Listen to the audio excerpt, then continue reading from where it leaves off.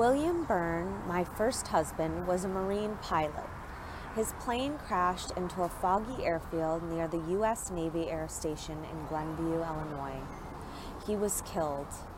Before I married Bill, I wanted to become a doctor or a teacher. While I studied biology and chemistry in college, I had no idea someday I would be mayor of Chicago. But along comes 1979. 1 year after I lose my job as the City of Chicago Consumer Commissioner. That is a situation I will discuss some other time. I run for mayor of Chicago. While the city is crippled by one snowstorm after another, which actually helps me beat Mayor Michael Bilandic and his grossly incompetent administration, I am elected mayor for one term, 4 years. During my only term as mayor, there is a huge public housing area in Chicago known as Cabrini Green. It is a monstrous multi-story disgrace plagued by fear, poverty, and violence. Years before it is called Cabrini Green, the place is known aptly as Little Hell.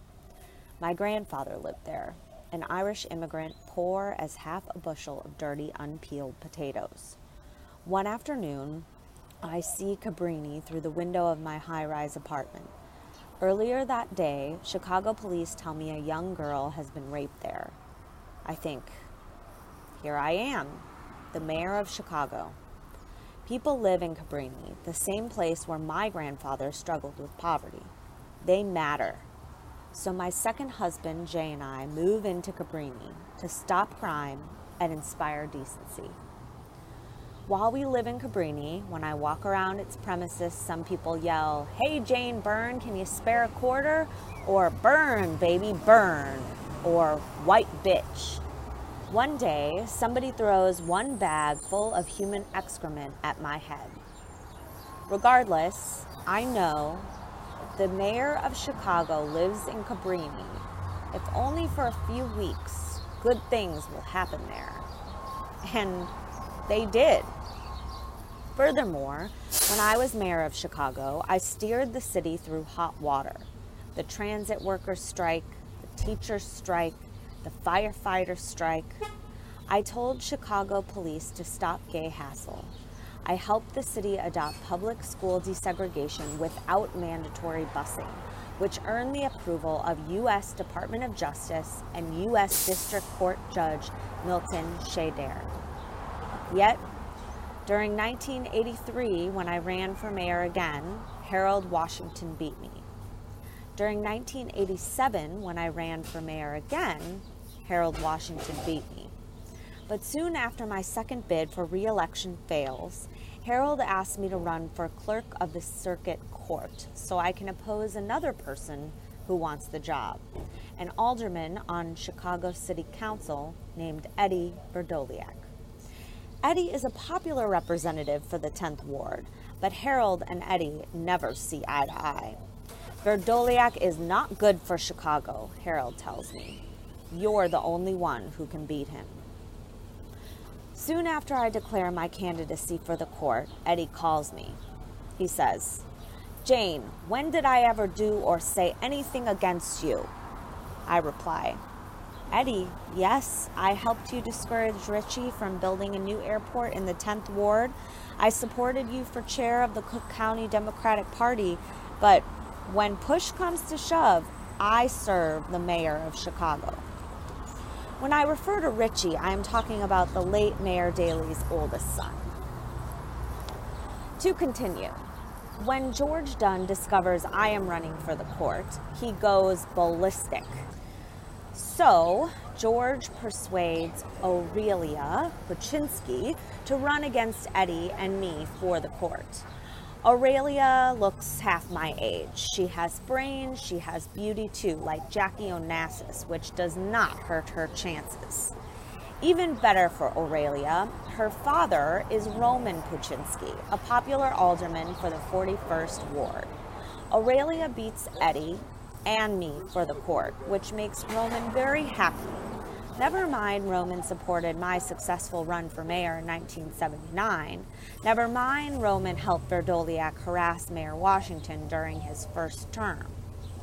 Less than 1 year before the court election, the day before Thanksgiving Day, Harold dies of a heart attack. God rest his soul. Eugene Sawyer from the 2nd Ward is mayor for a while. Later, go figure, Richie gets elected. 1991, I run for mayor one more time. I run against Richie, who beats me so bad the media is tempted to call me Jane Byrne, the former Chicago mayor, the has-been everybody wishes would go away, please. While I was mayor, I was human. I made mistakes. Before she left me, I argued with Elena Martinez, one of my most dedicated campaign workers. And the whole business between the Office of Municipal Investigations and Alderman Alan Streeter. Probably it could have been handled better. I should have been more attentive to constituency potential. Harold was smart about that. Even so, nobody, and I mean nobody, ever got less than what they deserved over the long haul because of any association with me. Even Volandic. He did okay.